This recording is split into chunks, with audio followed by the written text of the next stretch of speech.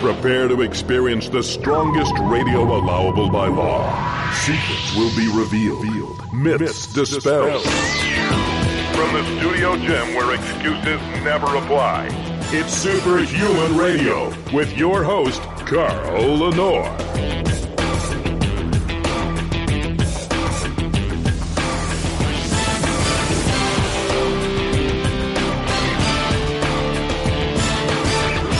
Hey, welcome back to another episode of Superhuman Radio.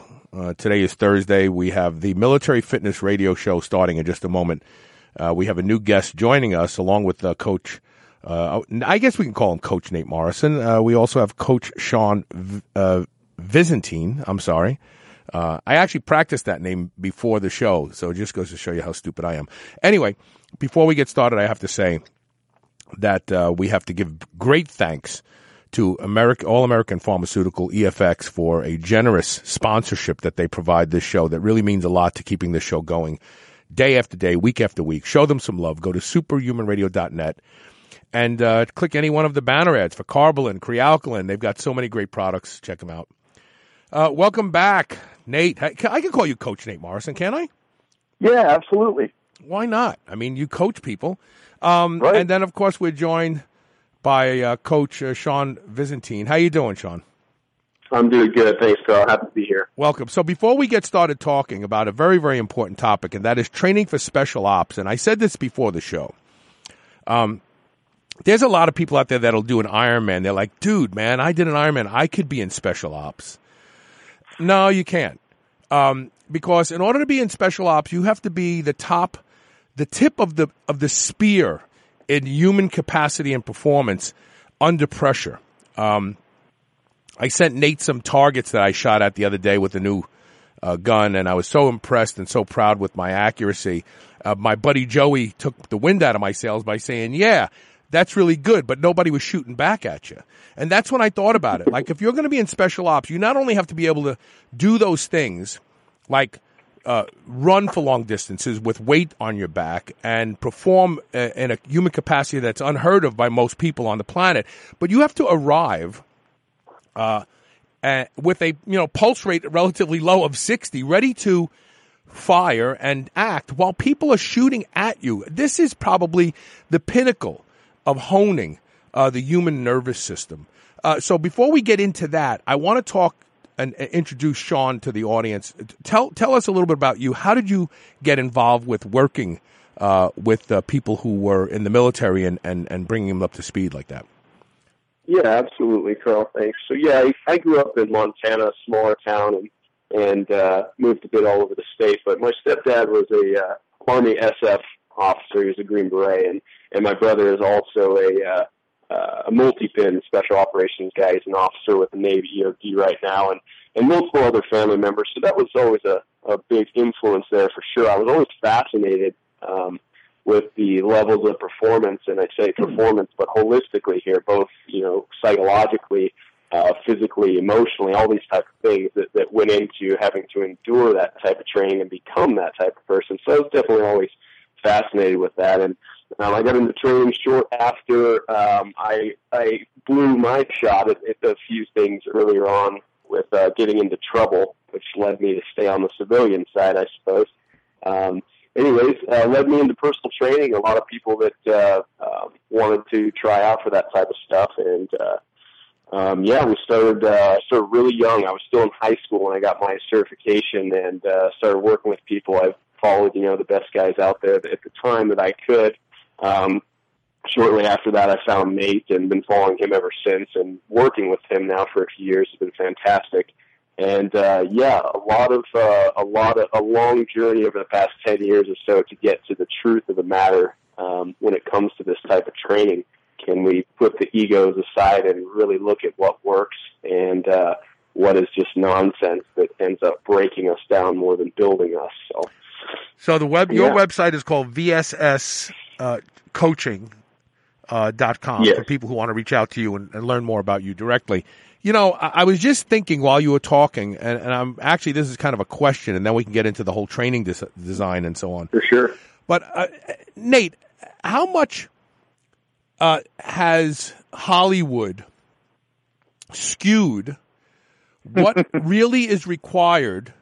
I mean, when you look at, like Dolph Lundgren, he's not going to make it. I'm sorry to say, I love Sylvester Stallone, but the reality is he wouldn't make it either. How much has Hollywood skewed what it really takes to be in that tip of the spear human conditioning that makes special ops by putting these hypermuscular bodybuilder types out there and saying that this is who they are?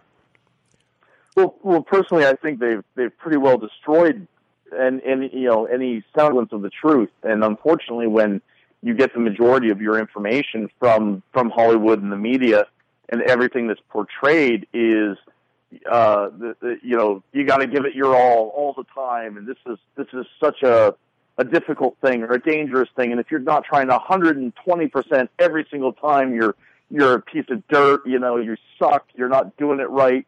But the fact of the matter is that the reality is that they did that literally because it was more appealing on screen. It was something that would catch the attention of the audience and amp them up. But people don't understand the way that the entertainment works.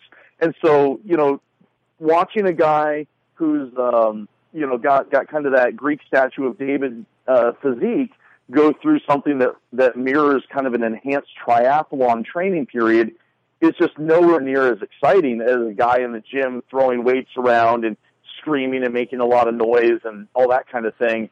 And the message of that dogged determination, that just putting in the damn miles, it's not as catchy, it's not as resonating as, man, you just got to go hard for a couple of minutes.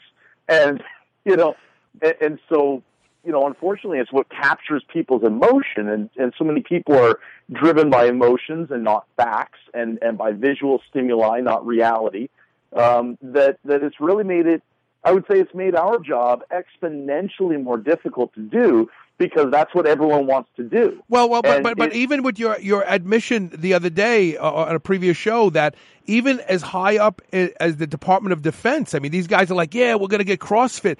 It's like they're being influenced by that fake person that is going to do the job.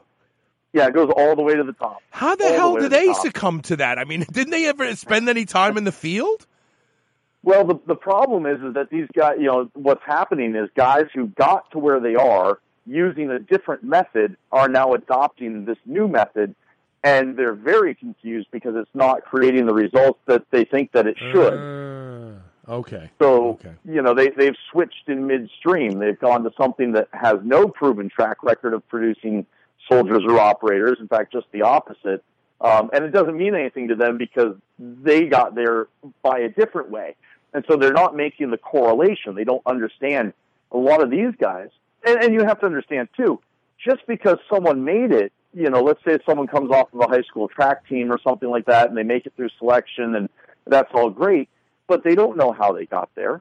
They don't understand the process. They don't understand the psychology. They don't understand the physiology. Even if these guys are, it's one of the things that Sean and I bang our heads against the wall about. Even if these guys are certified through NASM or NSCA or ISSA or whatever, they still have no idea what they're doing or what they're talking about because those are sorry. There you go. You had to bring that up. Yeah, I did. All right. Well, we got to run with that too, since Nate dropped that. Such a valid point. So a little bit more about my background, I guess, that's relevant to that conversation is I'm a master trainer for the National Academy of Sports Medicine. It's part of my, 2 dozen certifications I've had in that 10-year-long journey that now I just don't even renew, that I don't even pay attention to. They're all worthless, in my opinion. That's going to hurt a lot of people's feelings, especially NSM. But I was youngest master trainer by like 15 years, one of the original 20 in the world. There's about 70 of us now. And anyways, it's all nonsense. Not one of them, not any of the coaches I've ever worked with there had any concept of not only the science, but how to make that knowledge practical as Nate and I now do. Not the clue. So yeah, anyways, Nate knows that's a lovely topic, so I had to put that in there. Okay, so let's jump right into this with both feet then. Okay, what what is it that special operators need to do if they want to prepare to try to, or an enlisted person needs to prepare to become a special operator? What kind of training are you looking at? How do you work with these people? I'm sure. I'd like Sean to answer that. Okay. Yeah.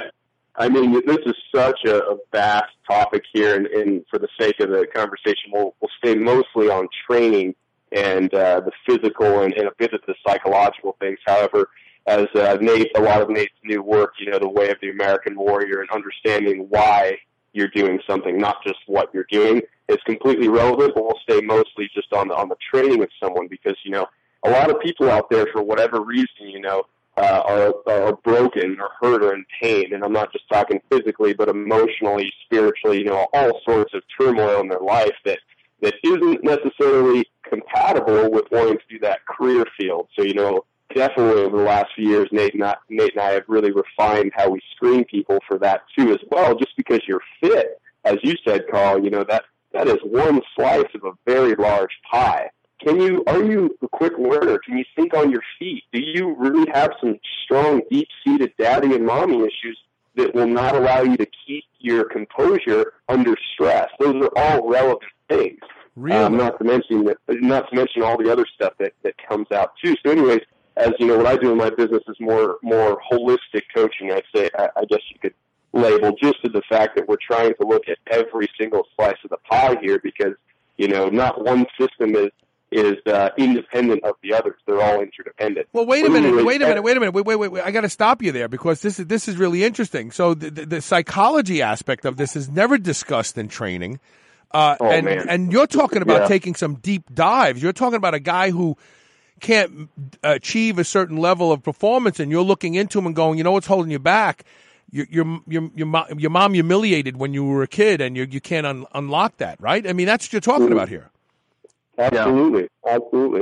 The psychology of it is really, really important to understand oneself. The warrior. But how do you determine that? If I'm doing whatever it is, the training protocol that you've got me doing, and you go to me, what your problem is, something's holding you back. How do you broach that and move into that safe zone with this person? Say, I want to talk to you about your childhood. How do you do that?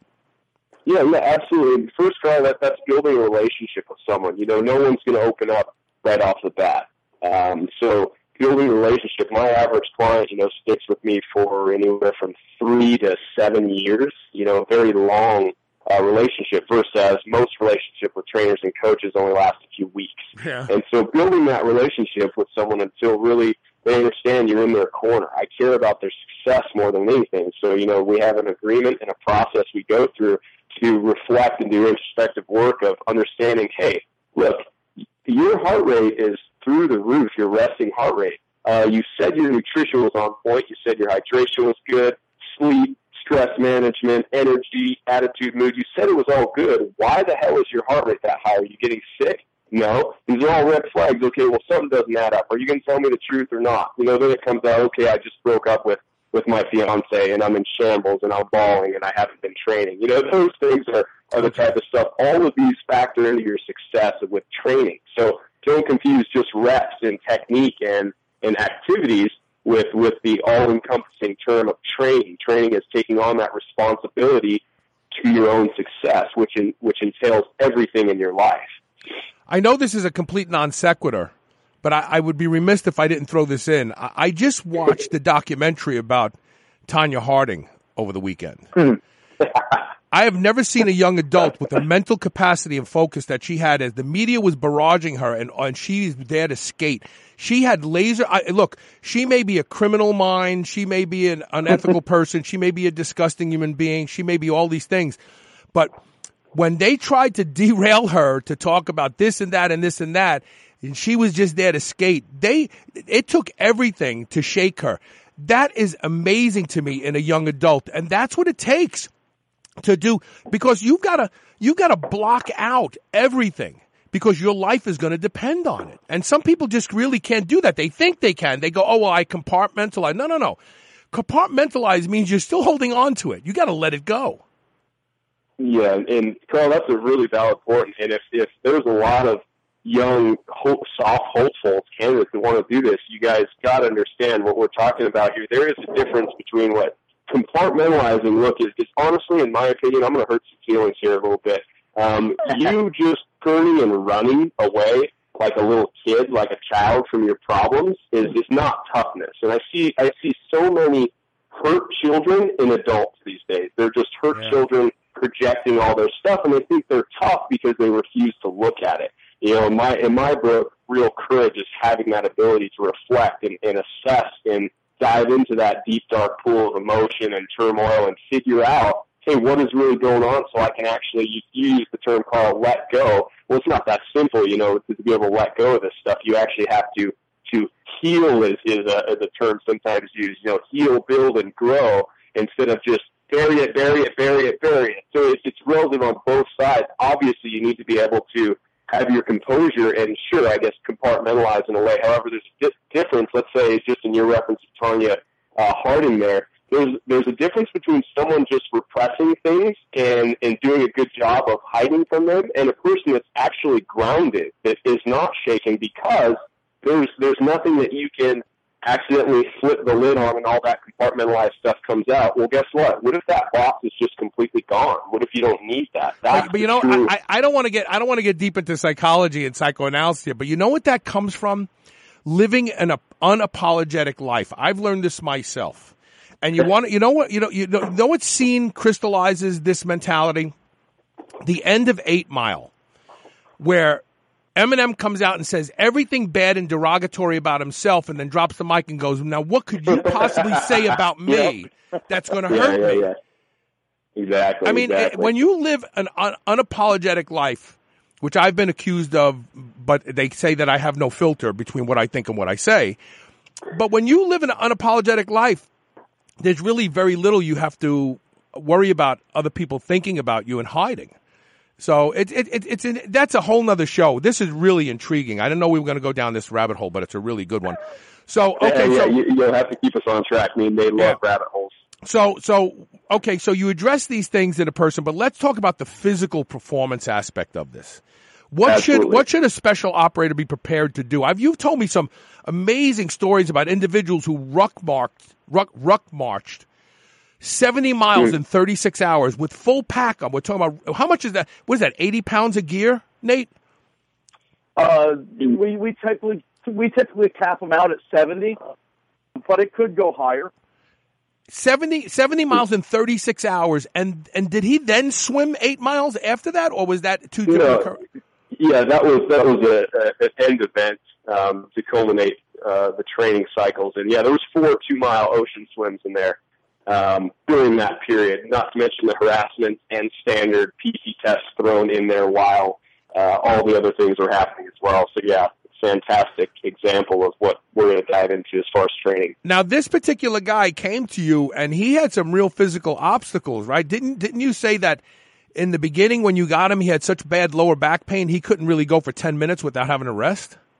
Yeah, for sure. He was in debilitating back pain, and quite frankly, didn't have the ability to do our speed walking, just our walk training, just going for a fast, brisk walk before we needed to address some core issues and understand why his core wasn't functioning properly, why he was in pain. So, to look at where he is now, a lot of guys get lost on what he can do now, but you forget where we all, don't forget where we start and what are the factors that kept you disciplined to achieve your success. So for sure, he was a mess, working, I believe, 3 jobs too. Home life, as I call it, wasn't very good. Wasn't very supportive of his goal. He's in pain, and the home life is not, very, there's not a lot of harmony there. So what did you do for his back? I'm just curious. A lot of planking, stuff like that? Well, it goes a little bit beyond that. A rule, I guess, when we talk about individuals is remember that it's all relative to them. Each person is unique. So there are a lot of things work for, I quite frankly don't care if something worked for 6 billion people. It may not work for the person you're directly working with. And anyways, there was some more so physical therapy type, corrective type of work of just breathing and range of motion work and simply postural alignment. And so, there's a few tools used that some people may be familiar with, but I honestly don't want to throw those out there and let people think that can heal your back, right, such as a plank.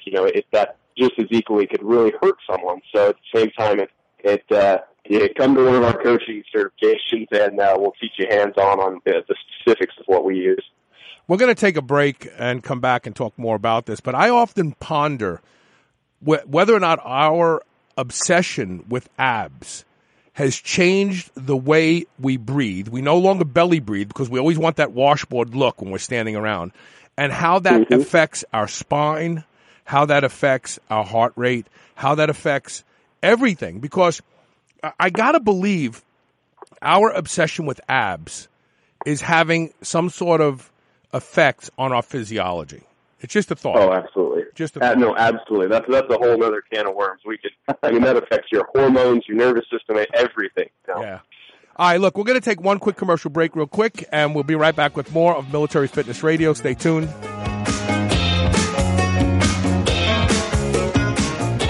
Eat dessert again with the new 100% natural line of high-protein, low-carb Quest protein bars. I love lemon cream pie and strawberry cheesecake, but you can choose from chocolate peanut butter, coconut cashew, or cinnamon roll as well. No matter which one you try, you'll feel like you're eating dessert. But this is no ordinary dessert. With 20 grams of high-quality whey protein isolate, 17 grams of prebiotic fiber, and sweetened with stevia, these bars will make you feel like you're cheating, but you're not. Go to superhumanradio.com and click the Quest Protein Bar banner ad to learn more about these clean and delicious protein bars. Do you know how to properly use carbohydrates to ignite your performance in the field and in the gym? You will now, thanks to this free book by EFX Sports. The Carb User's Guide for Maximum Performance reveals why omitting carbohydrates from your diet can totally crush your gains.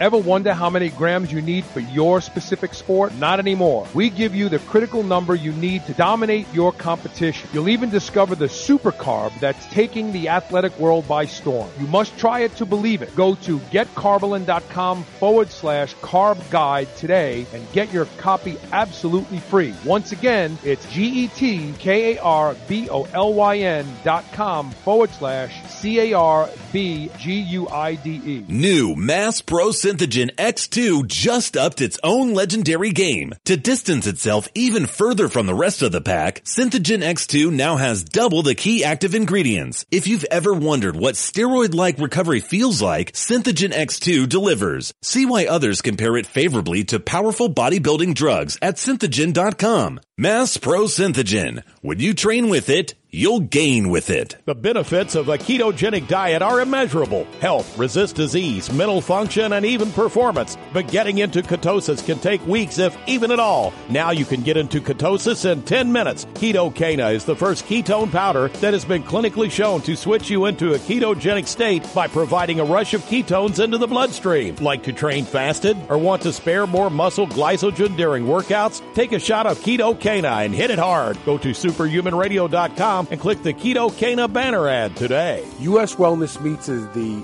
leader in home-delivered, high-quality animal protein. Grass-fed beef, lamb, bison, and dairy. Plus, wild-caught seafood, heritage pork, and free-range poultry. Everything delivered right to your door within days of your order. There is no one better to supply you and your family with the highest quality pastured meat product and dairy than U.S. Wellness Meats. Save 15% off when you use the coupon code SHR. Go to superhumanradio.com and click the U.S. Wellness Meats banner ad today. When's the last time you look forward to taking your pre-workout? I mean, like thinking about it the night before, shaking it up, anticipating the way it tastes. The music starts to thump louder. The weight starts to get lighter. Get ready to feel that way. Bounty Hunter is that pre-workout. Bounty Hunter will make you believe in pre-workouts again. Get free shipping with code SHR on a jug of ridiculously delicious, badass vanilla bourbon Bounty Hunter. Go to wildwestnutrition.com or click the banner ad at superhumanradio.net. Eat dessert again with the new 100% natural line of high-protein, low-carb Quest protein bars. I love lemon cream pie and strawberry cheesecake, but you can choose from chocolate peanut butter, coconut cashew, or cinnamon roll as well. No matter which one you try, you'll feel like you're eating dessert. But this is no ordinary dessert. With 20 grams of high-quality whey protein isolate, 17 grams of prebiotic fiber, and sweetened with stevia, these bars will make you feel like you're cheating, but you're not. Go to superhumanradio.com and click the Quest Protein Bar banner ad to learn more about these clean and delicious protein bars.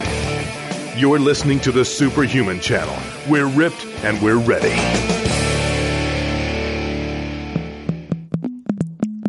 Welcome back to Military Fitness Radio, brought to you by MilitaryMultisport.com. If you are in the military and you want to be better at your job, or if you're just a civilian and you want to be a badass, that's where you start. MilitaryMultisport.com. Work with some of the people who train those guys who end up as the tip of the spear. But do you have what it takes? You'll have to find out. Check out the website. Okay, so let's get deeper into the training, so that people who are interested in getting into special operations understand what their body will be put to the test. Just kind of give me the whole gauntlet. For sure. Nate, you want to take this one, or you want me to take it? I'll start it, and then you can finish some of that out. The first thing that people don't understand, that really confuses people when they start training with us, is that we don't give them any high intensity work. In fact, we give them the lowest intensity work they've probably ever done. Walking. Right. I mean, oftentimes, 6 months of walking, and that sounds insane. But I think we talked last week about the fact that, a lot of times, most of the time, I don't even want my guys running until they can walk fast, because people don't understand that, the high performance, or I should say high intensity performance, maximum speed and maximum strength, or both, is built on a pyramid structure that goes all the way down, into aerobic activity. Right. But then what sits below, what's the base of aerobic running? Well, it's aerobic walking, and so you have to build this giant base of the pyramid out. And so in the beginning, what it looks like is really, really innocuous and really, really boring, quite frankly. It's a lot of walking, maybe a little bit of running. It's an introduction into weight training and calisthenics, because, we're sitting there looking at people that can't do any of these exercises correctly. And a lot of times I tend to give them a little bit of a benefit of the doubt and just let that play out. I think Sean does a little bit more hands-on, like, hey, show me this exercise, and I'll kind of correct you early on it. Is that true, Sean, or am I putting words in your mouth? No, that's true. Okay, cool. I tend to wait until they have a problem, and then I dive in, because that way they've identified there's a problem, and I don't have to convince them of that. But that's kind of a psychological thing. And once we've cleaned up motor patterns and started putting on some real volume of walking and maybe a little bit of running, it becomes a crawl walk run thing. But what they're doing is they're getting this huge base of just general activity. And as that grows, yes, it may seem overly simplistic now, but in 6 months to a year, the things that you're going to be able to do, we both get a lot of folks calling us up. In fact, and I remember when Sean used to call me, and he would call me and say, what in the hell is going on with my body? What is this? Why is this working? What is, like, I've never done this before. And it gets pretty terrifying to people, because they end up in a spot where they never even thought that they could go.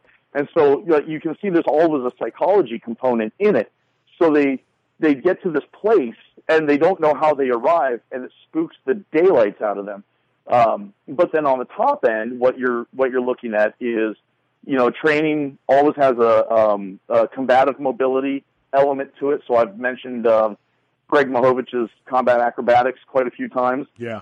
It always has a walking component. It always has a rough marching and running component, and it always has a calisthenics and kettlebell component to it.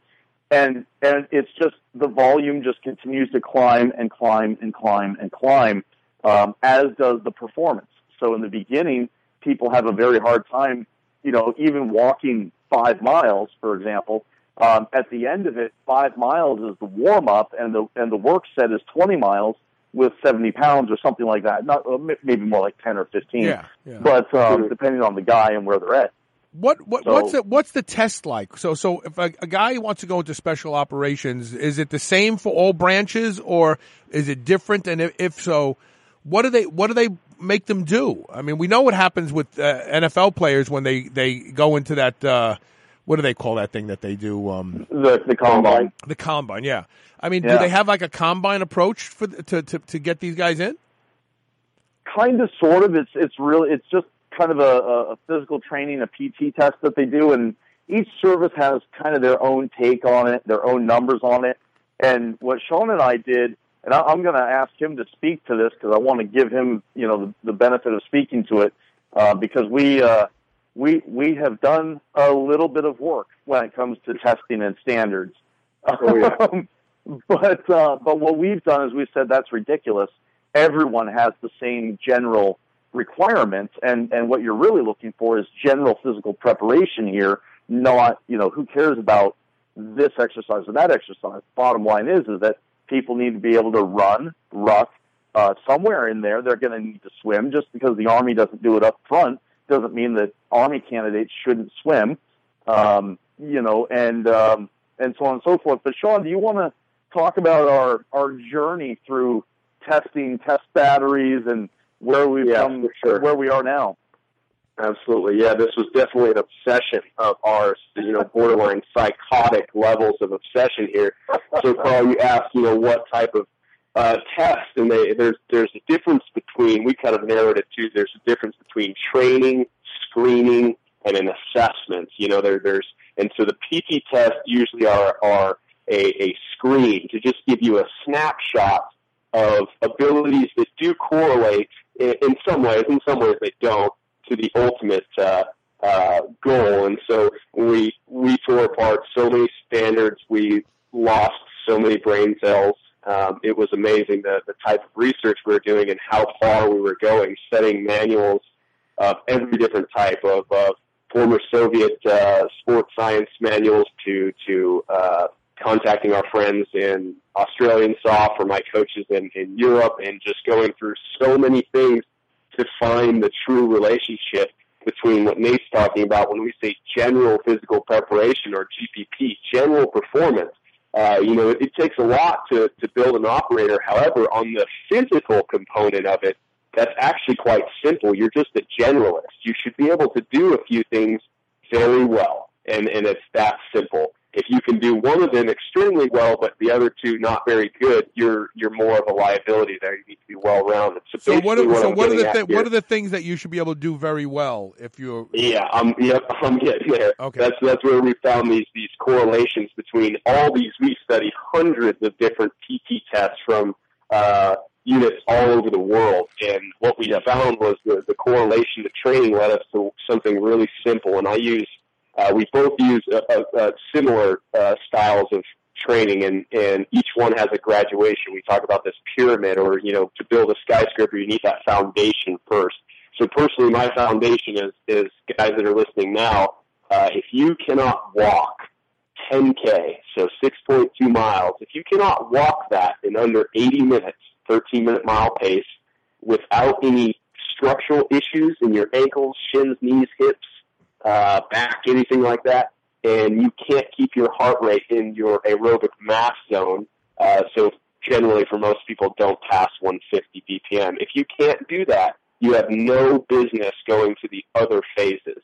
Now this is really important because this took us a long time to figure out, that to build someone's structure, their anatomy, their connective tissue, to be able to handle the things we ultimately want to do with it, it all starts there. And as Nate said, it's not fun, it's not sexy, it's not cool, but that's what's the misinterpretation of mastering the basics. The basics aren't freaking cool and sexy, but if you truly want to become a master, you must master those.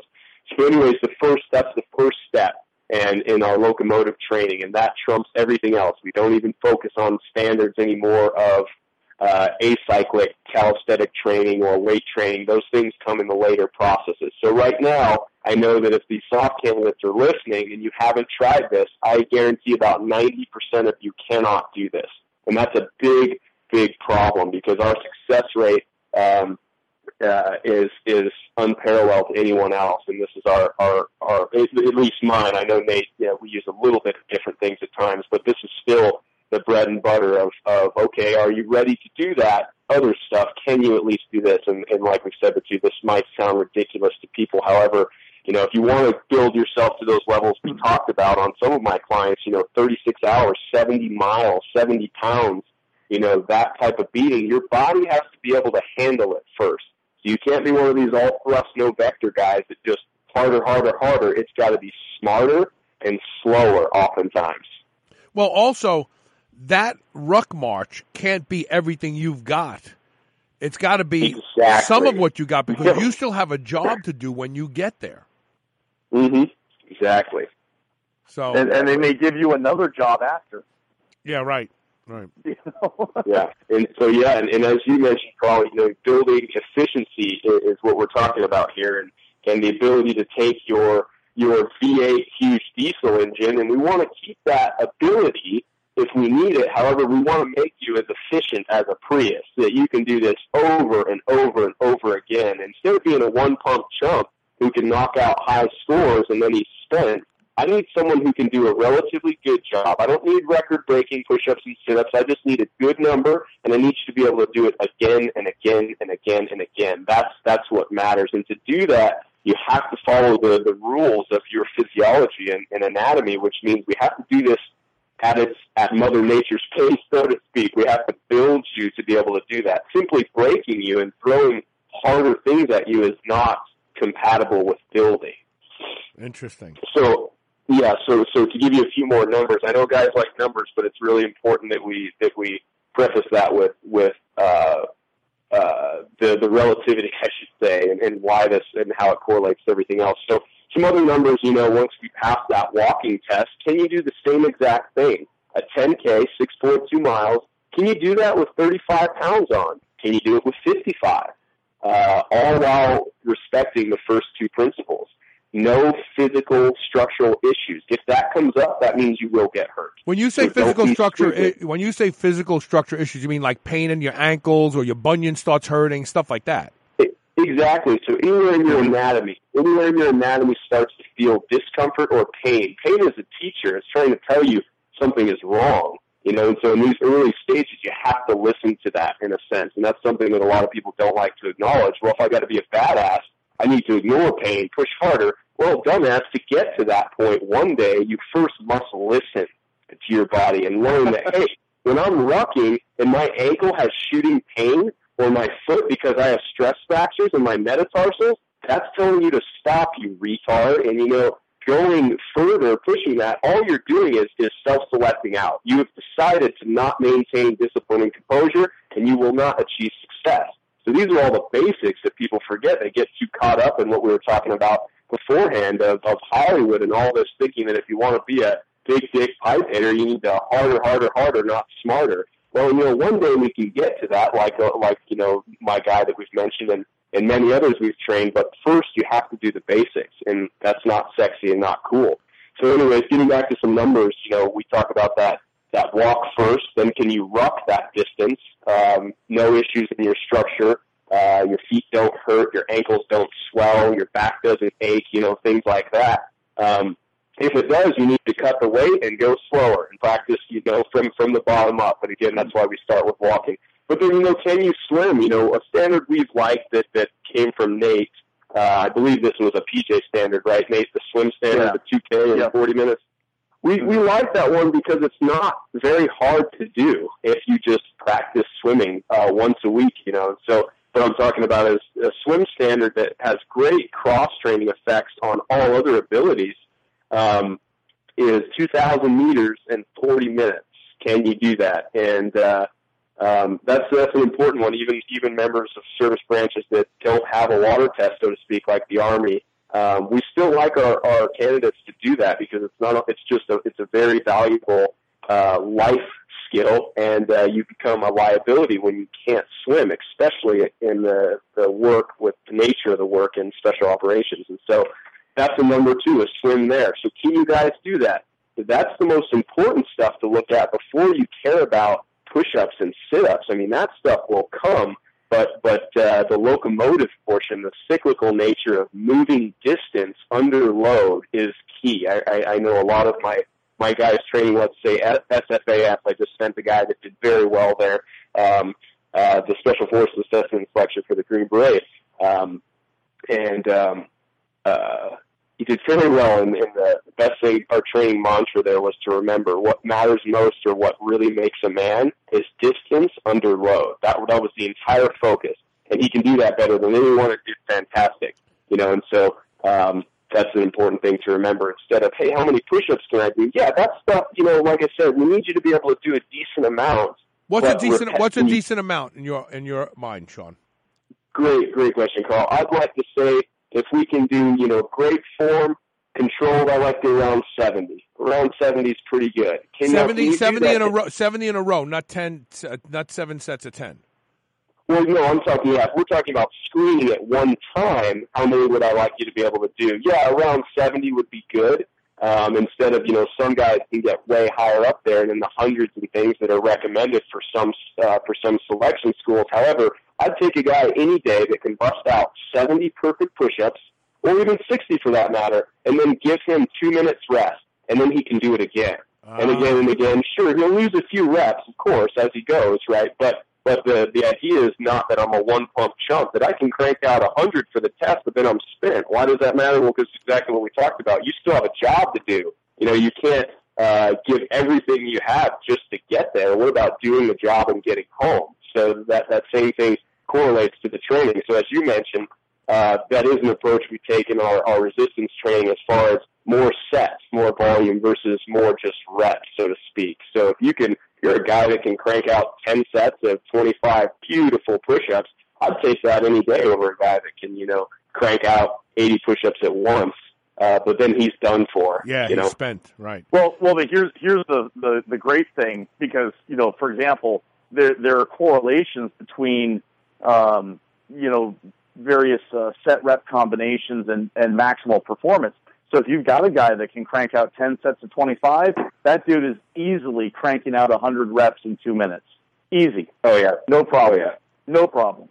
And he doesn't need to train for it either. Interesting. Mm-hmm. These are all goals and things that people can do right at home. You don't even need a gym membership for any of this sort of stuff. Oh, yeah. No. I'm saying that for the audience. I mean, I can't wait to have the surgery done on my foot so I can start walking again. I miss walking. I used to walk a lot. I loved walking. When I lived in Arizona, because of my divorce, the judge made me give my ex-wife my car. I walked everywhere in Arizona. I walked to the gym, I trained legs, and I walked home. It was 2 miles each way. So, there you go. And you know what? I was in my best shape ever. I cursed and complained about not having a car, but the reality was I took my shirt off, I was tan, I was ripped, and I was super fit. You're spot on about walking. I'm thinking about it, and I'm thinking to myself, you would never think about pulling up to a stoplight and starting your car off in third gear. I mean, it'll go. It'll chatter. The clutch will chatter, but it'll start rolling. It'll go. But if you did that all the time, you'd burn out your clutch. You'd have other problems with your car. You would think why are you starting in third, you idiot? You got a first and second gear. Aha. Mm-hmm. So why would you train starting out in third? Why wouldn't you start out in first? Yeah, exactly. I love it. We have to take a break. When we come back, I want to talk about the nervous system. Is this kind of training the answer, or are there other things that you have to do with guys to get them prepared for what I talked about in the beginning? Yeah, I can shoot a target. Great. I'm so good at shooting targets, but if the target's shooting back, I may not be that good. The nervous system plays a big role. We also know fatigue starts in the brain. Let's talk about that when we come back. Stay tuned.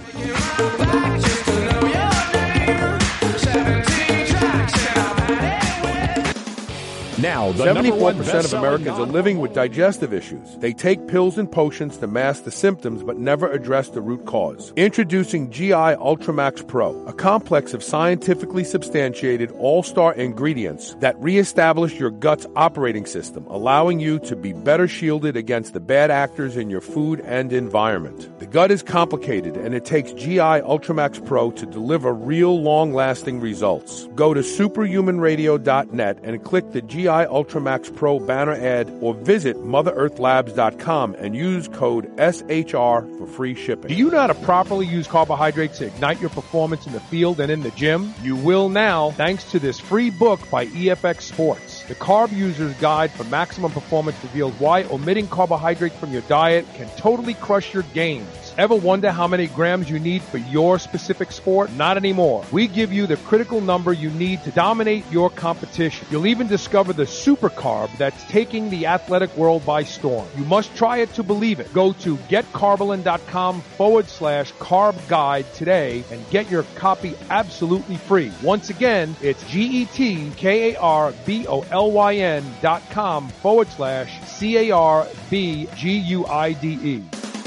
Now, the #1 best-selling non-hormonal anabolic agent at PredatorNutrition.com. Progenadrex has established itself as the category killer. If you're having difficulty gaining muscle while staying lean, you owe it to yourself to try Progenadrex. 100% of store reviews rated it at 5 stars, the highest possible ranking. And today, right now, there are guys pouring their hearts out in the gym with little or nothing to show for it. Don't waste any more time. Go to PredatorNutrition.com today and get Progenadrex, the world's absolute best drug-free muscle gainer. Ever feel like you want something crunchy? From the company that gave us the Quest protein bar, now comes the Quest high protein potato chips with 21 grams of high quality protein and only 5 grams of carbs and no artificial ingredients. Just like Quest bars, you'll feel like you're cheating, but you're not. Go to superhumanradio.com and click the Quest High Protein Potato Chip banner ad today and get ready to be satisfied. Thanks to Quest Nutrition, chips just aren't what they used to be. Hey, this is Carl. Start your day just like I do with a high-dose lipospheric vitamin C from Live On Labs. You too can benefit from Live On Labs' lipospheric delivery system. No more pills or powders. That's outdated technology. Live On Labs has the world's most efficient vitamin delivery system, period. Learn a lot more today at liveonlabs.com and benefit from their new reduced pricing. That's liveonlabs.com, Livon labs.com. Mitochondrial uncoupling is the holy grail of fat loss. Making mitochondria work harder raises body temperature and metabolic rate without the jitters of stimulants. Now there is an over-the-counter mitochondrial uncoupler that will let you shred your body down to the last pounds of body fat. It's Trojan Horse. This is the supplement breakthrough of the decade. Go to superhumanradio.com and click the Trojan Horse banner ad. Use coupon code SHR and save 20% off your order today. BlackstoneLabs.com. Trojan Horse.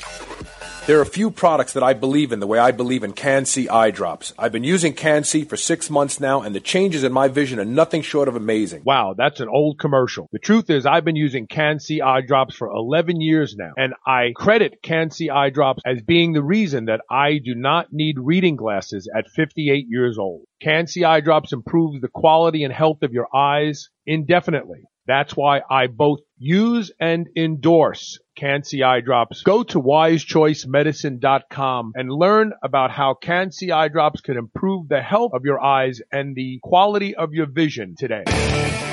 Move over, superheroes. This is the Superhuman Channel.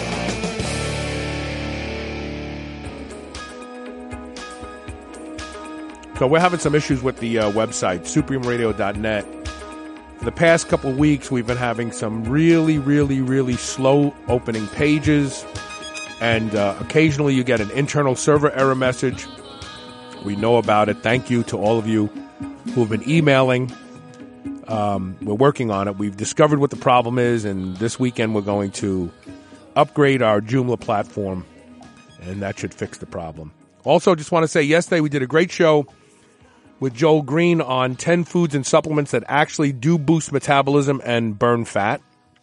When we talked about mitochondrial uncoupling, he talked about the same ingredients that are in Trojan Horse, that they are effective. He was not paid for that endorsement or that statement. A lot of people who use Trojan Horse say that it works.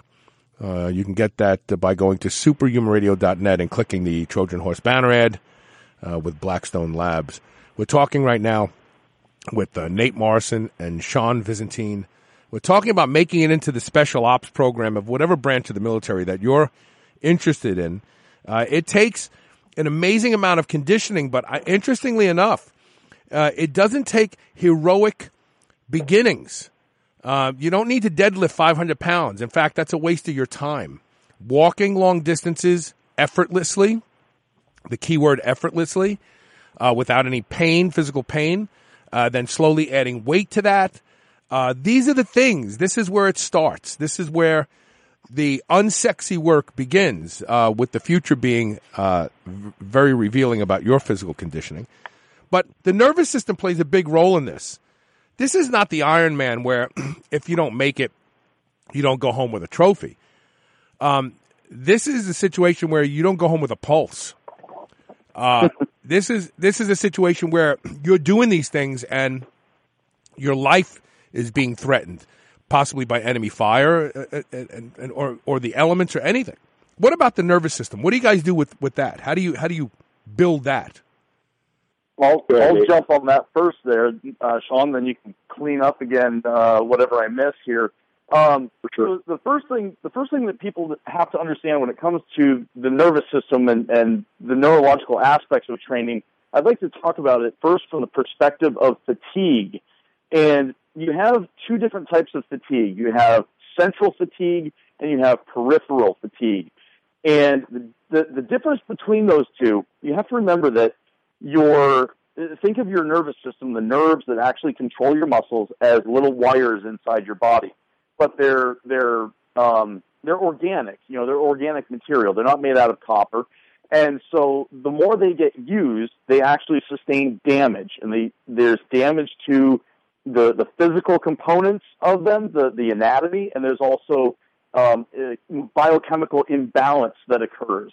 And so if you do, for example, some kind of a bench workout or an arm workout or something like that, that doesn't necessarily challenge your central central nervous system fatigue, then what you have is peripheral, and that manifests itself in a number of ways. And for example, if you did that arm workout, your ability to do it tomorrow is going to be significantly impaired because not just the muscles, but also the connective tissues and the nervous tissues and the biochemical state of those nerves are in repair. Okay, so they can't possibly do what they did yesterday because of that peripheral fatigue.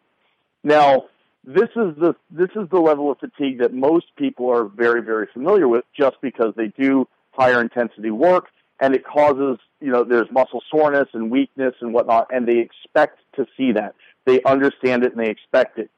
But the big monster in the closet is central nervous system fatigue. And so when you do your little gym workout, whether it's 20 minutes to 2 hours, let's say, and you go home and whatnot, that does not really challenge your central nervous system all that much after a short period of adaptation. But what will really get you, and I'll use a manual labor example, picking stones out of a field. So let's say you have a giant field, you've got someone on a tractor with a bucket, and you have two guys walking in front of it, bending down and picking up stones and throwing it in the bucket for 8 to 10 hours a day. The level of central nervous system fatigue that occurs when you do that, when you are not conditioned to do it, it really does feel like you've been hit by a Mack truck. Lots of interesting things happen to your body, to include heart rate elevation, to include basal metabolic rate goes up. You feel warm, almost feverish sometimes.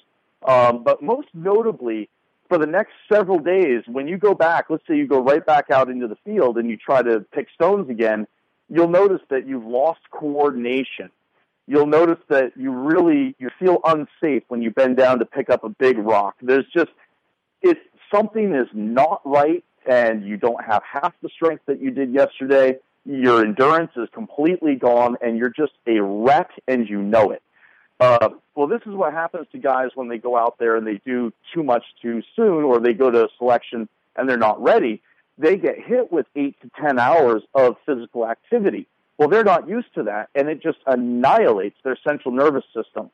And you don't bounce back from that when they demand that you do it again tomorrow and the day after and the day after and the day after.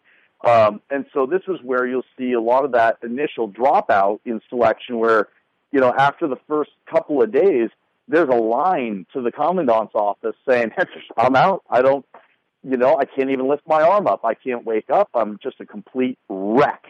And so that's one of the many reasons why you have to train the way that we train you, because you can't train the central nervous system to deal with that amount of activation and load all day, every day, without actually doing something all day, every day. You simply cannot shortcut that, period, end of story. So I guess that's my big speech. But now I gotta ask you this question. A lot of guys turn to caffeine. Isn't that a mistake? Aren't you just going to overtrain your central nervous system at that point in time if you're artificially hijacking it and going, no, I'm going to make you do the work instead of letting you recover today? Yeah, the fun thing is that gives you this feeling or this idea that the caffeine is helping, but it really isn't. And now what you're doing is now you're blowing out your endocrine system. So, you're going to have adrenal issues in short order. And it sets up a vicious downward cycle where you use caffeine to fool yourself about your performance, because if you actually look at the numbers, they don't really get better at all, and they certainly doesn't help repeat performance. The place to use caffeine, which is clinically been proven over and over again, is number one, never use it. And then if you're in something like, let's say, the Leadville 100 ultra marathon, 100 miles, 24 hours, et cetera, the place to use caffeine is around mile 70. And when you do that, yes, you can get an ergogenic benefit, and it will help you to complete the race faster, et cetera, et cetera. That is how you properly leverage something like caffeine. But if you use caffeine all the time, you get to mile 70, that caffeine did nothing for you. You've adapted to it, and in fact, it probably impaired your performance between here and there, and you're already sucking. So thanks for playing. Interesting. Thanks for playing. That's funny. Did I miss anything on that, Sean, or anything? Any other insights that you wanted to throw in there on the nervous system? Yeah, it sounds pretty good. I'm just going to touch real quick on the similar thing, maybe said a different way, as far as what we're talking about with caffeine too, is understanding these neural feedback loops. And the feedback loops are there for a reason, for the body communicating its needs, and this goes back to what we talked about at the beginning too, on the discipline to do this stuff, is not masking what is going on. So for instance, ibuprofen, caffeine, things that mask the feedback loop that is telling me, hey, you're tired, you need to sleep to recover, or hey, I'm in pain, please don't continue moving on this ankle. You're masking that in the hopes that what? I mean, it's ridiculous. It comes to more of a self-sabotage cycle by then, because you just ensured you will not succeed. Success, especially at the beginning, more importantly, takes you listening to those feedback loops. Listening to okay, I need to sleep because I feel like dog shit. Nah, screw it, caffeine, and go work harder. You will damage more and more. And again, this is not building and growing in any way. This is breaking and harming and damaging. And so, I guess just with that, listening to the feedback loops there, especially as the nervous system fatigues, is your key to success. It's not something that deserves to be masked and then ignored. That is literally your key to success, is learning to listen to those feedback loops and act accordingly, and to adjust your training accordingly. So, and speaking of feedback loops, Sean and I are a feedback loop. So I have to say something on this now. To what Sean's saying, if you go down that road and you give into this idea that, well, no, I'm gonna get it today. I'm going to be harder. I'm going to take some caffeine or pre-workout stuff filled with stimulants and this and that. And the other thing, what you're doing is you're cutting your own throat. You're shooting yourself right in the foot, because when you do that, you will break. And the problem is, the first place you'll break is in your consistency, and you'll become less and less consistent. Well, I got news for you. The ultimate secret to ultimate human performance is consistency. So the minute that you start messing with your ability to be consistent, you're skipping workouts, skipping days, cutting them short, but, I went harder but shorter, and all this kind of thing. you're starting to break that up, and the more you break that up, the less you're going to advance. And it's like, well, I guess ultimately it comes down to, how do the best in the world train? Well, they train consistently, and the primary goal of their training is to be able to do it again tomorrow, and the next day, and the next day, and the next day, and never miss a day, never miss a session, because that consistency is more important than going hard today, if that makes any sense. Mm-hmm. It does. For sure. Yeah, it does. And it's really sensible. You know, when you think about this, I don't know where we got this notion that progression had to be heroic. No, really. Well, Coach Wade Johnson posted. I put a progress picture up the other day, and he knows about all the injuries I'm working around right now. I mean, I'm working around. When you get to be 60, you have a lot of injuries to work around. Just be prepared for that, all of you. But it doesn't mean you have to stop, and I'm living proof of that. But and he put hashtag always be the turtle, mm-hmm. and he's talking about the turtle and the hare. And It's like, everybody thinks that it's got to be a heroic effort. You got to get in there. You got to make progress. And that's the other thing. People are just way too impatient. They think that their body, and a lot of that has to do with marketing of supplements and stuff like that. They think that their bodies are going to do things that they're just not prepared to do relatively quickly. And it's a lack of patience. Okay. Unfortunately, we can't change Mother Nature. And the sooner we accept that reality, we can stop serving the egos of people, I think I find myself, this is extremely relevant. My personal definition of discipline with every single special operations candidate or hopeful, discipline is doing what we need to get done to get to where we want. Not doing what we want to do, because what you want to do, what your ego wants to do, is not compatible with success. Meaning just because you want those adaptations tomorrow, okay, that's cute, but you can't Mother Nature's ability to physiologically adapt. I'm sorry, that's not the way it works. So you will maintain composure and discipline by doing what we need to do, which is understanding when to back off and when we can push a little bit harder. Like Nate's saying of consistency, but that consistency doesn't mean consistence of heroic effort, as you're saying, and which leads to damage. We're saying consistency of training, but the intensity, the duration, all the load, these things will fluctuate, as everything in life does. It fluctuates. Highs and lows, moderates, consistency with adjusting to where your readiness dictates you need to train. Albert Woody just messaged me on Facebook and said, when is Nate's ebook on force production method of training going to come out? And we talked about this before the show today. No, everybody, listen, I've never had the results as quickly as I've ever had until I started doing this training protocol. I'm saying it on the air. I'm in the game right now because of this training protocol. I'm training and feel great after I finish training. I literally have a pump for a day or two. It's no BS when Nate said that. It's all, and this speaks to this topic. I'm a 5 sets of everything guy, grinded. When I leave the gym, I want to feel like I just want to lay down in the back of my car and go to sleep. But now I'm doing 2 sets to failure, but I'm doing a lot of different movements. I'm still getting my volume in, and I'm killing it. And mentally, there's a point you're doing a movement, and you're doing 5 sets, and around the 3rd set, you're starting to dread the last 2 sets. That's when you should stop. That's what I just learned from doing the force production method. That's when you should stop. You shouldn't force yourself to do those last 2 sets if your body's telling you not to.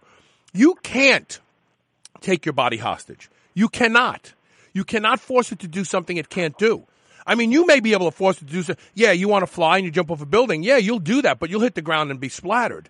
But you'll get to do that. You can say, look, but I jumped off the building. Okay, great. So exactly. Is it inherent in people who try to reach the special ops level that their egos hurt them, get in their way? Their egos are a problem? Because I remember days where I've told this story on the show. I'm the biggest schmuck of all. I trained back on Monday. I'm in there Tuesday. I'm supposed to train chest. I see a buddy of mine deadlift, and I'm like, maybe I'll go deadlift some. Are you stupid? No, my ego wants me to go deadlift with him. Do special operators have to check their ego? Is that part of the problem with these guys? Yes. Yeah, Sean, let me take a stab at this one, and I'm gonna hurt some people's feelings. They need to be hurt very bad here.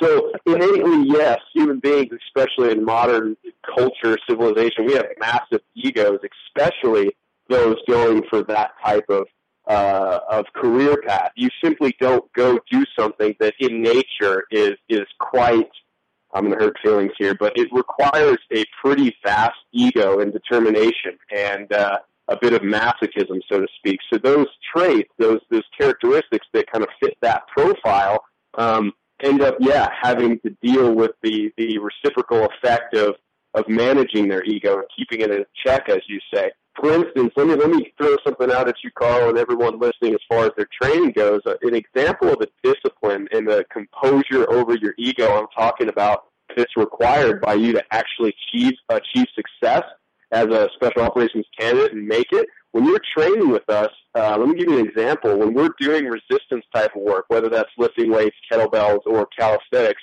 I'm going to tell you right now, if you are excessively sore at any time, we have failed. It's that simple.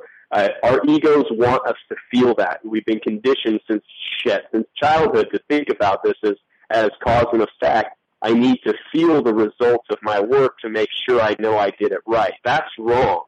The efficiency is the true ability there. I'm more efficient. I can do the same amount of work with less effort and less buildup of waste, with a lower heart rate. That's the real efficiency. So, for instance, it kills my candidates for the first 3 to 6 months as we build this understanding and relationship of what success takes. It kills them to have me give them these workouts that do not get them sore, that do not stroke their egos. They're not sexy. And so that's just something I wanted to throw out as far as perspective. You want to be this cool guy. Well, do you have the composure to never be sore during resistance training with me for 6 months to a year? Do you? Because that's what it's going to take to succeed. If you don't and can't control your ego's wants, again, discipline is doing what we need to do to succeed, not what your ego wants to do to succeed. Then that you're not gonna achieve success. You will self-select out there. Well, there's a lot of folks, and I would say most of them they're chasing that instant gratification, and that's what these workouts do. Is they give them this false, it's a lie. It's a false sense of security. It's I did something that I know because I'm sore. And because I want to be the best of the best, if I'm the most sore, then I've got to be doing something right. Like I've got to be moving on that path. and it's just this. I mean, it's a really sad state of affairs. But sociologically, we don't teach people anymore about long-term gratification. We don't teach them about long-term planning. We don't teach anyone to save their money. I think that right there would help most people understand that your physical ability is like your bank account. You've got to make small deposits over a long period of time in order to build up a large amount. Where the hell are you going to get $2 million right now as an 18-year-old kid? You're not going to get it anywhere. But perspective is so skewed, and it's something we talked about last week, is that, first of all, people think that they can make, the dissonance is just shocking. We talked, I think it was last week, about the fact that you need a guy that can walk a long distance really fast with a lot of weight. So what do people do? They don't walk. They don't walk long. They don't walk fast, and they don't walk with any weight. They go into the gym and they throw. So they're doing something completely different. And oh, by the way, it doesn't cross over at all. How the hell do you? Are you going to train for the Tour de France by doing CrossFit? What the hell are you thinking? And so first of all, they're living that lie, and they double down on it because it's a little bit scary to face the fact that I suck at walking or running or anything long distance. Maybe I like calisthenics and weightlifting, but you know what? I really don't like the idea of 20, 30, 50, 100 reps. Are you kidding? Why? That's a different kind of pain. That's a different kind of discipline, a different type of experience that, puts them out of their comfort zone. And so one of the things about the ego, it's designed to keep you in your comfort zone. And you will never grow in your comfort zone, ever, ever, ever. You've got to get out of it, and you've got to embrace your weaknesses. And that's where that real internal psychological competition with yourself comes in, is you're battling yourself for every step of every mile of 20 miles with 70 pounds on your back. And that's the beauty of how the British do it. When they do it, they just put you alone with a heavy rucksack in the mountains. They don't give you anything except where you're going next, and you have to get there. And so even, how long do I have? We'll see you there, son. Goodbye. And that's it. You battle yourself the whole way. And that's a skill. You better be building that skill. And if you're not, if you're this, that hyper ego that wants to keep you in your box and keep you safe, that ego will never allow you out of the box. It will never allow you to challenge yourself, and it will shut you down in a heartbeat. And it does that by blaming. Well, it wasn't me. The instructor didn't count all my reps. Well, what the hell do they know? I did the Murph WOD in this time. I'm so cool. No, you're not. You suck. And that's the reality of it. But your ego will never tell you that. So, no. You know what the funny thing is? I just looking on my website, I have a variety of memes that have been up on Facebook over the years. And one of them says, that thing that you hate to do it. That's the thing you need to do. And that's the reality of it. Like I have some really nice kettlebells at home, and I need to start doing some kettlebell work, but I just don't want to. Right. And so tomorrow, instead of going to the gym in the morning, I'm just going to stay home and do some kettlebell work. I mean, I'm going to have to start out light. My foot's messed up. My hamstrings are messed up. But the reality is, that's not why I don't want to do it. I don't want to do it because it's hard. I haven't done it in a long time. It's hard. I'm going to be exhausted when I'm done with this. Oh, yeah, that's the idea. Right. So, no, you're right. It's absolutely. Look, I want to take our last commercial break. I think that I have to turn to Nate for this next discussion if it's appropriate to even talk about. But let's be honest. These guys have to be in this kind of conditioning because when they get where they're going, they generally have a battle to fight. And we're talking about a mortal battle. And it usually includes handguns and rifles and stuff like that. Do you actually work with people with their shooting skills after they, remember the Winter Olympics? I haven't watched it in a long time. They used to have that skiing, and then you'd stop and you'd shoot. They had those bull barrel 22s that they would shoot real long. Biathlon. Yeah. I mean, like that kind of stuff. Do you do that with people? We want to talk about that when we come back. Stay tuned. We'll be right back.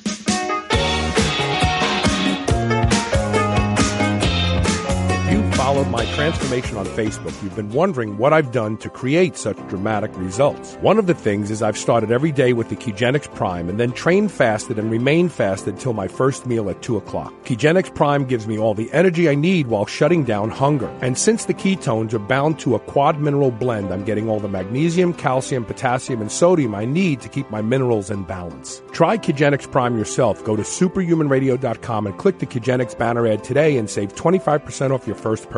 Kegenix Prime. I couldn't have done it without it. If you suffer from abdominal bloating, relief is here. Introducing Atrantil.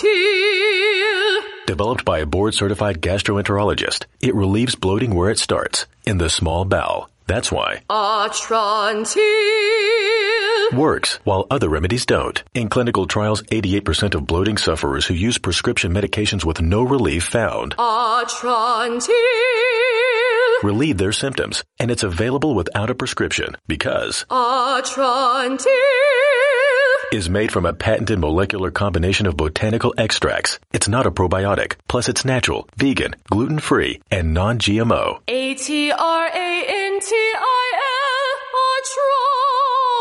Atrantil. Atrantil. Even the name is proven to make you feel better. Go to lovemytummy.com and use code SHR for 10% off. That's code SHR at lovemytummy.com. Lovemytummy.com. Guess who's back? Age Force is back with a buy one, get one free introductory offer to the Superhuman Radio audience. Choose from any of their amazingly popular patches. Their HGH Secretagogue patch, testosterone booster, fat burner, anti-inflammatory patch. All of them, buy one, get one free. Nootropic memory enhancer, melatonin and GABA, resveratrol. The list goes on and on. No one, I repeat, no one has the most complete list of patch-delivered supplements than Age Force. Go to superhumanradio.net and click the Age Force banner ad today and get buy one, get one free for the entire Superhuman Radio audience. Check it out. Don't wait. When's the last time you look forward to taking your pre-workout? I mean, like thinking about it the night before, shaking it up, anticipating the way it tastes.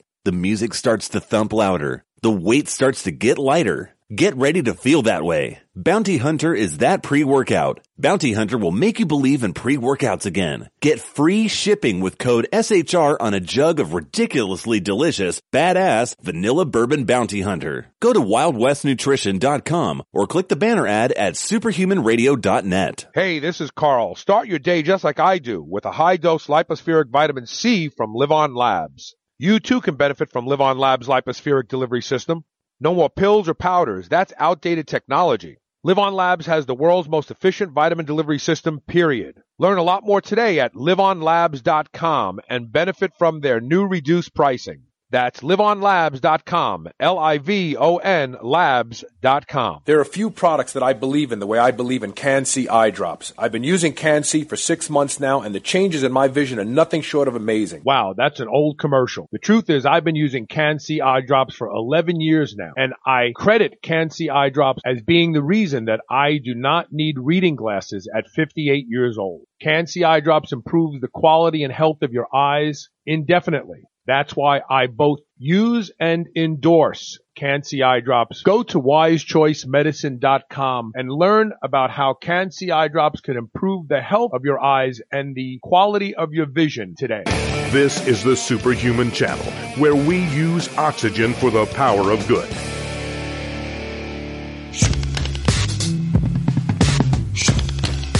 Welcome back to Military Fitness Radio, brought to you by MilitaryMultisport.com. And, of course, Sean Vicentine's website is VSSCoaching.com. And Tim Bruce just posted up on Facebook, "Let's go, Nate. Us older guys need an edge. Get that ebook out." Yes. I promise you. Listen. This is not a bodybuilder's workout, per se. But it will build big muscles. I can tell you that right now just from seeing what's happening to my body. But this is an amazing workout. And I will tell you right now that if you try this workout, you may rotate it with some other periodized program that you like, 3 months of this, 3 months of that. But this will always be in your quiver as far as a workout goes. There's nothing like this, Nate. Nate. Yeah. I know you for a long time. Mm-hmm. I have the most amazing amount of respect for you, and you know that. I mean, but when you told me about this workout, I was like, come on, yeah, okay, two sets, yeah, right, okay, I'm doing 5 sets, 10 movements, and 2 sets of 10 movements is going to do the same thing. No, it's doing more. It's actually doing more. It's great. I just want to put that out there. All right, so what about shooting? Do you get into that, Nate, with guys? Do you do tactical shooting, or do you have people on your team that do that? Because I know tactical. I'm actually getting ready to sign up for a course in Cincinnati. It's a 2-day course of tactical shooting where they even teach you how to use these very, very bright lumen flashlights. I already talked to the guy. He was like, "No, we don't like lasers." I says, "Why?" He says, "Because somebody can follow the laser back to you and shoot you. Like you're saying, hey, here's where I am. Here's a beacon. Look, I'm right here." And he said, "No, what we like is." We like these. He named this particular one. It's like 600 lumens, which I can't even believe. He says, yeah, you click it on and click it off in the dark. He goes, it blinds them, and then we teach you how to shoot in the dark. We teach you how to remember where the person is and then shoot at them. Right. So do you do any of that kind of stuff with people? I do. I've been a low light shooting instructor for a lot of years. And yeah, I mean, as you can imagine, I mean, as a team leader and coming up on the teams, basically everyone is not everyone, but most guys have that ability to teach shooting. There's just some guys that prefer to specialize in it more or less. For me, I tend to do something that, we started terming it something along the lines of gunfighter movement and mobility years ago, and then a whole bunch of the community, the shooting community, jumped on that terminology, and so it kind of got lost in what everyone else is calling gunfighter this, gunfighter that. But what I prefer to do is I like to work with guys that have a background in shooting already, and then reprogram them. There's a number of things that I like to do with them, basically teaching them how to shoot, move, and communicate very differently. And basically all of that combat acrobatics training that Greg Mahovich does, that's meant to be done armed and with military equipment on. And so that's what we do. And a lot of people are a little resistant to that in the beginning, because if you just see someone doing that, it's very different from what they're used to seeing. But what they don't understand is that if you watch them in an actual gunfight or even a simulated force-on-force encounter, they're trying to do it, but they have no idea how to move their body. They just don't know because they're so focused on not getting shot and trying to move, and they move unbelievably inefficiently. So what I try to do is teach these guys how to move their bodies efficiently, especially when they're on the ground or in transition from the ground to standing and vice versa. But then I also do a lot of I don't even really know what to call it, but I try to also bring a more a psychological approach to the training as well, because we get locked into a lot of these patterns on what's called the flat range. And so most people do training on some kind of a range, whether it's 25 meters or all the way out to let's say 500 meters if you're working with a battle rifle or a carbine, and you've got targets. You're all standing on a line. You shoot at the target, and there's very little movement that actually goes on. Right.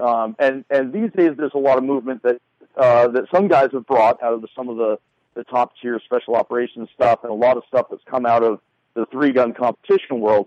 And all of that's really good, but what I like to really focus on is broadening the scope of that training, because what I found out is, through real life application, is that when someone calls out a threat in a direction, we tend to look where we've trained, and that's the whole thing, is that you're training the body and the mind to do a certain thing. And so when someone yells contact left, you tend to look about 25 meters right in front of you, directly to your left. And so I like to throw in all kinds of little things and challenges to that. And it's something that you really can't do with basic shooters. You got to have guys that are very, very good with their safety and their control. But I try to get guys moving and looking at things they would normally look at. So for example, if we call a contact drill, and for example, we say contact left. Well, I haven't put a target, 25 meters at human height, right in front of you. I've put it somewhere else, and you better find that. And if you don't see that in a split second where you're able to engage it, you had better be moving to cover. Now, that means that you have to work with very small numbers, and so what I prefer to do is work with very small teams. And that's something that we just really don't do much of. It's another thing that I pulled out of the Russians, is training guys to fight as pairs or teams of 4. And when you get 2 guys or 4 guys able to just move instinctively and understand where the other person is, it's sort of like a choreographed ballet, then you've really got something special. And so that's the type of stuff I prefer to do. But I mean, I can certainly do a basic, here's how to use your handgun type of class. And that's the type of stuff I'd like to get back into when I get back out to Colorado. Yeah, I know everything. And you're getting back out there pretty soon, within the next couple of months, right? 1 week. Oh, 1 dude. Week. Okay. Yeah, next Friday I head out, and it's on. Are you excited to be getting back there?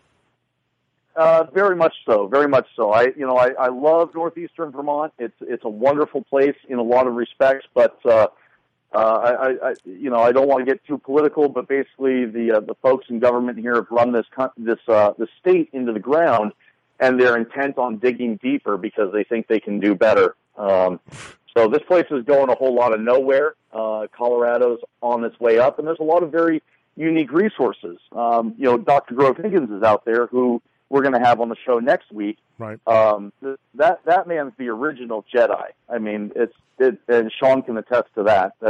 It's unbelievable what that guy can do. But we're going to start doing a lot of equipment testing for Spotter Up out there using his Human Performance Lab.